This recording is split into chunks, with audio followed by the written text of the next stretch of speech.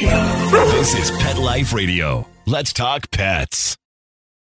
Welcome to Animal Rights on Pet Life Radio. This is your host, Tim Link, and I'm so glad you're joining us today. Our special guest today will be author extraordinaire Melinda Metz. We're going to talk to Melinda a little bit about her latest book, Talk to the Paw. So I love the cover. Animal lovers, watch out. This cat can steal your heart. So perfect for this time of year, perfect for those mischievous kitties out there, and it's a real cool story, and I'll let Melinda tell us a little bit about it in a moment. So it's going to be fun. Everybody hang tight. We'll come back right after this commercial break. You're listening to Animal Rights on Pet Life Radio. Not pumped about cleaning the litter box? Try World's Best Cat Litter Zero Mess, the litter that gives you 2 times better clumping and more odor control with less litter. That's right. You scoop once and you're done. No chiseling, no scraping, no crumbling, no problem. Looking for fast and easy litter box cleanup? Zero Mess. Try it. You're welcome in advance. Save $2 on World's Best Cat Litter. Visit www.saveonworldsbest.com. Let's Talk Pets on PetLifeRadio.com. Welcome back to Animal Rights on Pet Life Radio. And joining us now is the author of Talk to the Paw, Melinda Metz. And Melinda, just to give you a background, Melinda is the co-author of the Roswell High series, which is, for you Roswell fans, a television show. It's the book has the basis of the hit television show Roswell. So if you're a big Roswell fan, you'll definitely want to listen to this show with Melinda. She's also a Edgar Award nominee for her book Wright and Wong Mystery Series. And we're excited about having Melinda on the show. So Melinda, without further ado, welcome to Animal Rights on Pet Life Radio. Thank you. Thanks for having me on. Oh, it's our pleasure. It's our pleasure. And congratulations on the big hit, the latest book, Talk to the Paw. Tell us a little bit about the book, the premise, without giving away all the super secrets and endings in here, but give us the idea of what the book's all about. Well, my editor called me up because he had gotten really intrigued by all the videos about cats stealing things, and he thought that there could be a book in it. And first he was thinking he wanted to do a nonfiction book about all these different kleptomaniac cats.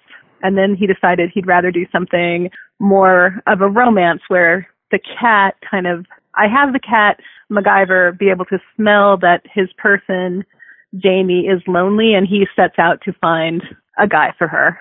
And he does it by stealing things from the guy and dropping them off on her porch. So that's the basic setup. Yeah, and so and now this is unbeknownst to her, I'm assuming, how kitty cats will do things without us knowing about it until the last minute. Yes, she's very confused at first because he brings things like dirty socks and bathing suits and crazy stuff. So would you call this a sort of a true romance with some mysteries that MacGyver the cat's putting into play, or how would you label it when you took on the project? How did you envision this whole thing? I think that at the heart of it, it's a romance, but MacGyver helps a lot of people, and he meddles in romances sometimes, but sometimes he takes on other problems. So there's not much of a mystery because part of it is from MacGyver's point of view, so we kind of know from the beginning that MacGyver is taking care of his person by doing these things, but she doesn't know. Now, with MacGyver, as far as the kinds of items that he's sort of taken under his wing and bringing into the house, is there a certain purpose and reason he brings each one, or is it more of an attention getter? Well, he has a much better sense of smell than people do, and so he knows that people can't smell as well as he does. So he brings things that are really, really smelly because he thinks that then she'll be able to pick up on it if he gets something that's really kind of ripe. So his big selection process for her is just what is really smelly, like the guy had gone jogging, and so he brings the T-shirt that's kind of drenched in sweat, or, you know, he just brings weird, smelly stuff. And that's true, I think, with most animals, especially cats. They like giving you the smelliest, the grossest presents they could possibly have as an honor to you and drop them at your doorstep, typically. Yeah, he's not bringing things that would intrigue her and think, I wonder who this belongs to. It must be a really interesting person. It's just kind of smelly stuff. Well, then tell us about, and this was your editor came to you and said, hey, you know, let's write this book about these videos, these klepto kitty videos that we've been seeing out there. Tell us a little bit about that background. I'm sure most of the listeners know about it, but for those that don't, what are those videos all about and why are they so darn popular? Well, if you go online and put in kleptomaniac cats on YouTube, you'll come up with a whole bunch of them. And I think Gary Goldstein, my editor, the first one that he became intrigued with was the one that was out in Oregon where the kitty belonged to someone that was on the police force. And he started bringing all these things back. And his owner, the police officer, mounted a surveillance camera outside the driveway. And then he found that the kitty was bringing all these things. The kitty actually even brought a little bag of pot and left it on the driveway. So maybe he knew that his person was the one that took care of those kind of things. I don't know. But then there are lots of amazing ones. Like there was, I think it was a cat in Switzerland that he never stole anything until after his couple that he lived with became pregnant. And then he started bringing all these stuffed animals home. Like he knew that the baby would want stuffed animals. So that was a cute one. Now, are you personally into the kitty klepto or any of the kitty videos out there? I've watched many kitty videos. They're kind of addictive. So I've watched all the klepto kitties that I can find. Now, with that, I found it interesting. Now, have you worked with your editor before on other projects, or was this something where he knew this would be right up your alley? And what were your thoughts when you first got the call or the email saying, here's what we'd like for you guys to do, for you to put together for us? You know, Gary and I never worked together as editor and writer before, but he and I both worked at Berkeley Publishing back in the mid-'80s, a long time ago, and we were both editors there at the same time, and he knew that I was a freelance writer now, and he knows my agent, and I think he just thought that I would be good at it. So I was intrigued because I've never written anything for adults before, and I used to edit romance, but I'd never really written a romance, so I was intrigued by both parts of it and thought it would be fun, and it was fun. And so the interesting twist behind the book, how much play went into actually doing your research for it, watching all the videos and getting all the latest stuff for this type of book compared to maybe other books that you've done? Was it more research intensive, or was it more of you wanted to delve into the characters and try to develop characters that people would relate to? It probably falls somewhere in the middle. The Right and Wrong mysteries that you mentioned, the boy in the stories had Asperger's syndrome, and my writing partner, Laura, I write with her a lot, but I didn't for this particular book. But we did a lot of research because we're trying to understand sort of the way he viewed the world. And also he had really specific interests like the Wright brothers. So we had to research a lot of that. But I did research on cat behavior, and I wanted to know more about cat body language. I've had cats, although I've gotten horribly allergic now, but I kind of understand how they moved and some of the things they did, but I wanted to sort of know why and what I didn't really know about the organ that they had inside their mouth that kind of enhanced their sense of smell in a different way. And so I did some research just on cat body language and psychology, besides just watching the cat videos. And I think it's important when you say that, a lot of people think, well, possibly, you're putting together a fiction book, so all you have to do is come up with some key characters and create a nice narrative and a nice twist behind it. But there's actually, in this type of thing, especially when you're dealing with animals, there is that great deal of research because you want to make sure you get it right. Right. Like cats like to rub their heads against you kind of to mark that you're theirs, and lots of different things that were interesting about cats. Absolutely. Absolutely. All right. Well, we're going to take a quick commercial break and we'll come back to talk to Melinda Metz a little bit more about her book, Talk to the Paw, as well as I want to talk to Melinda a little bit about her overall writing styles. What's it take to be a successful freelance writer, and how does her background in editing come into play? So everybody hang tight. We're going to come back right after this commercial break. You're listening to Animal Rights on Pet Life Radio. Sit. Stay. We'll be right back after a short pause. Well, 4 to be exact. Does your dog itch, scratch, stink, or shed like crazy? Come to Dinovite for help. Order a 90-day supply of Dinovite. Dinovite is nutrition. Pick up 2 bottles of LicoChops. Get the 3rd bottle free. New improved LicoChops with omega-3, omega-6, vitamin E. And now, 6 extra direct-fed microbials. Even better for the digestive tract and immune system. Try LicoChops. Buy 2, get 1 free. At Dinovite.com. DINOVITE.com. If you've ever shared your home and heart with a charmingly naughty animal who's always up to mischief, you'll fall in love with the Klepto Kitty who stars in Talk to the Paw by Melinda Metz. Talk to the Paw is a funny, heartwarming novel about a single girl, a single guy, and MacGyver, an adorable tabby cat with a not-so-adorable habit of stealing from the neighbors. Talk to the Paw is on sale now everywhere books are sold. Visit KensingtonBooks.com for more info.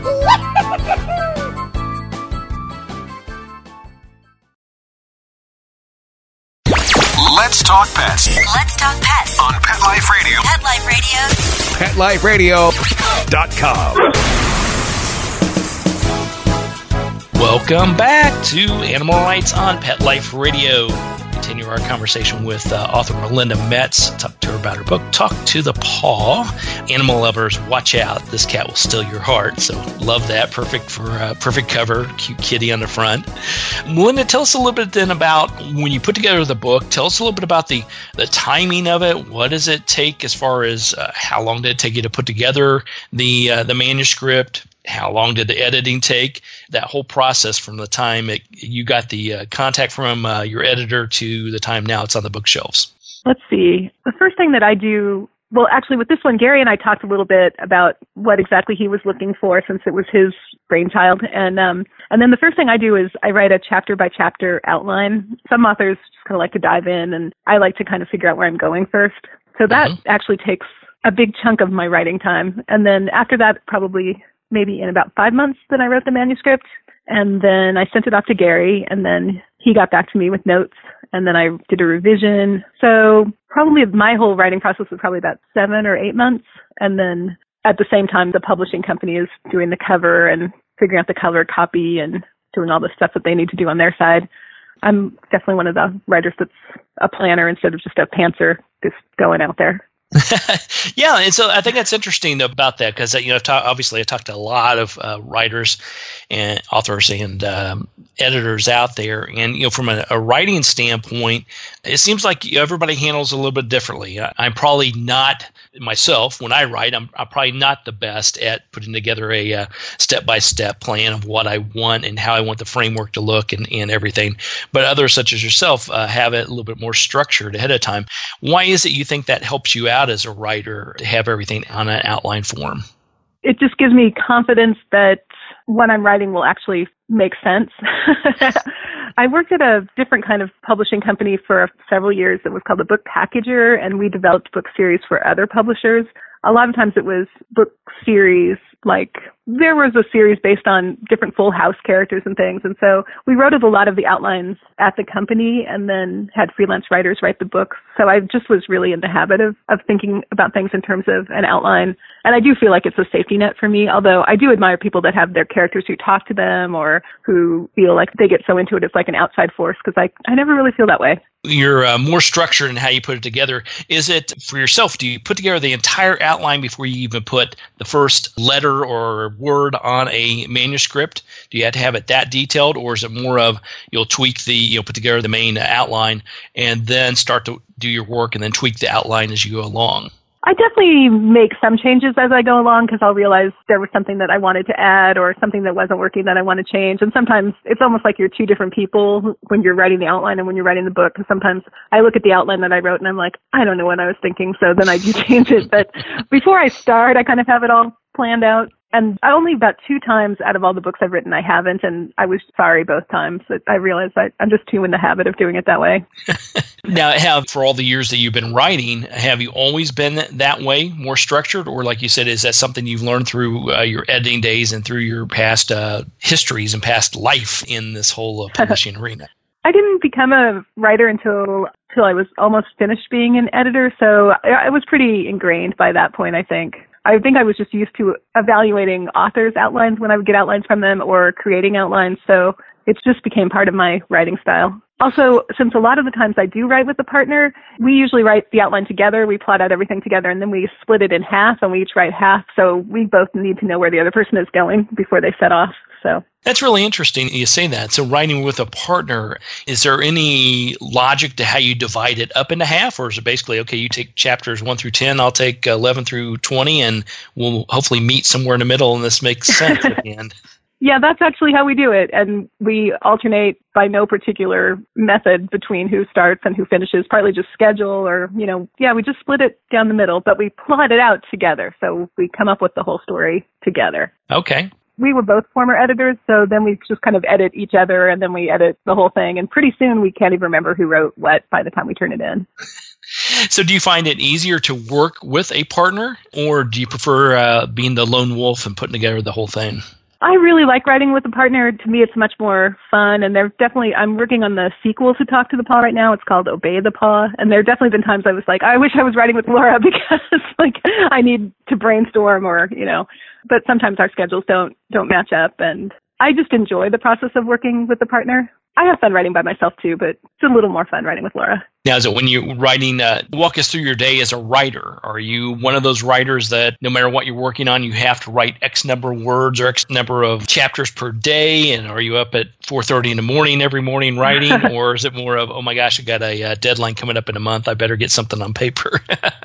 Yeah, I used to be that way where it was like, oh my gosh, the deadline is coming up. I have to drink, a billion Diet Dr. Peppers and stay up all night and get it done. But I work full time at the library here in the children's room. So since I'm working full time, I've had to become much more, I need to write X amount on each of my days off. Otherwise, I won't finish. So I've kind of moved from one method to the other. And I really think it takes me about the same amount of time to write the books. It's just that in the when I was just freelancing, I procrastinated a lot more. And now I have to get going when I sit down.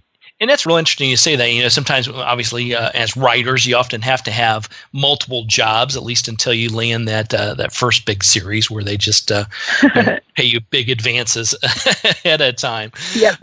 But so when you're doing that, I don't know if one, like you said, is easier than the other. Because I would find it hard. You're doing your day job, the things that pays the bills and everything. And if you have it, what do you do if you have an epiphany that comes up in the middle of, children's reading hour at the library? Do you sneak off and write a few notes and a few paragraphs in that, or do you just simply have to try to hopefully put that in the back of your head and use it when you're ready to sit down and actually put the manuscript together?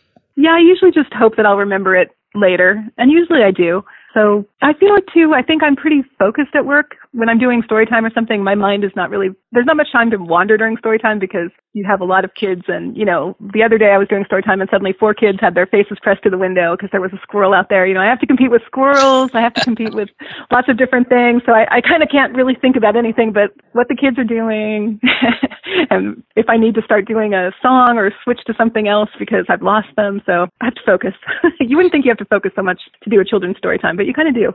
It's sort of like the old showbiz, don't ever work with kids or animals because, that makes it a challenge. I definitely don't want to work with squirrels. Yeah, exactly. Those squirrels will get me every time.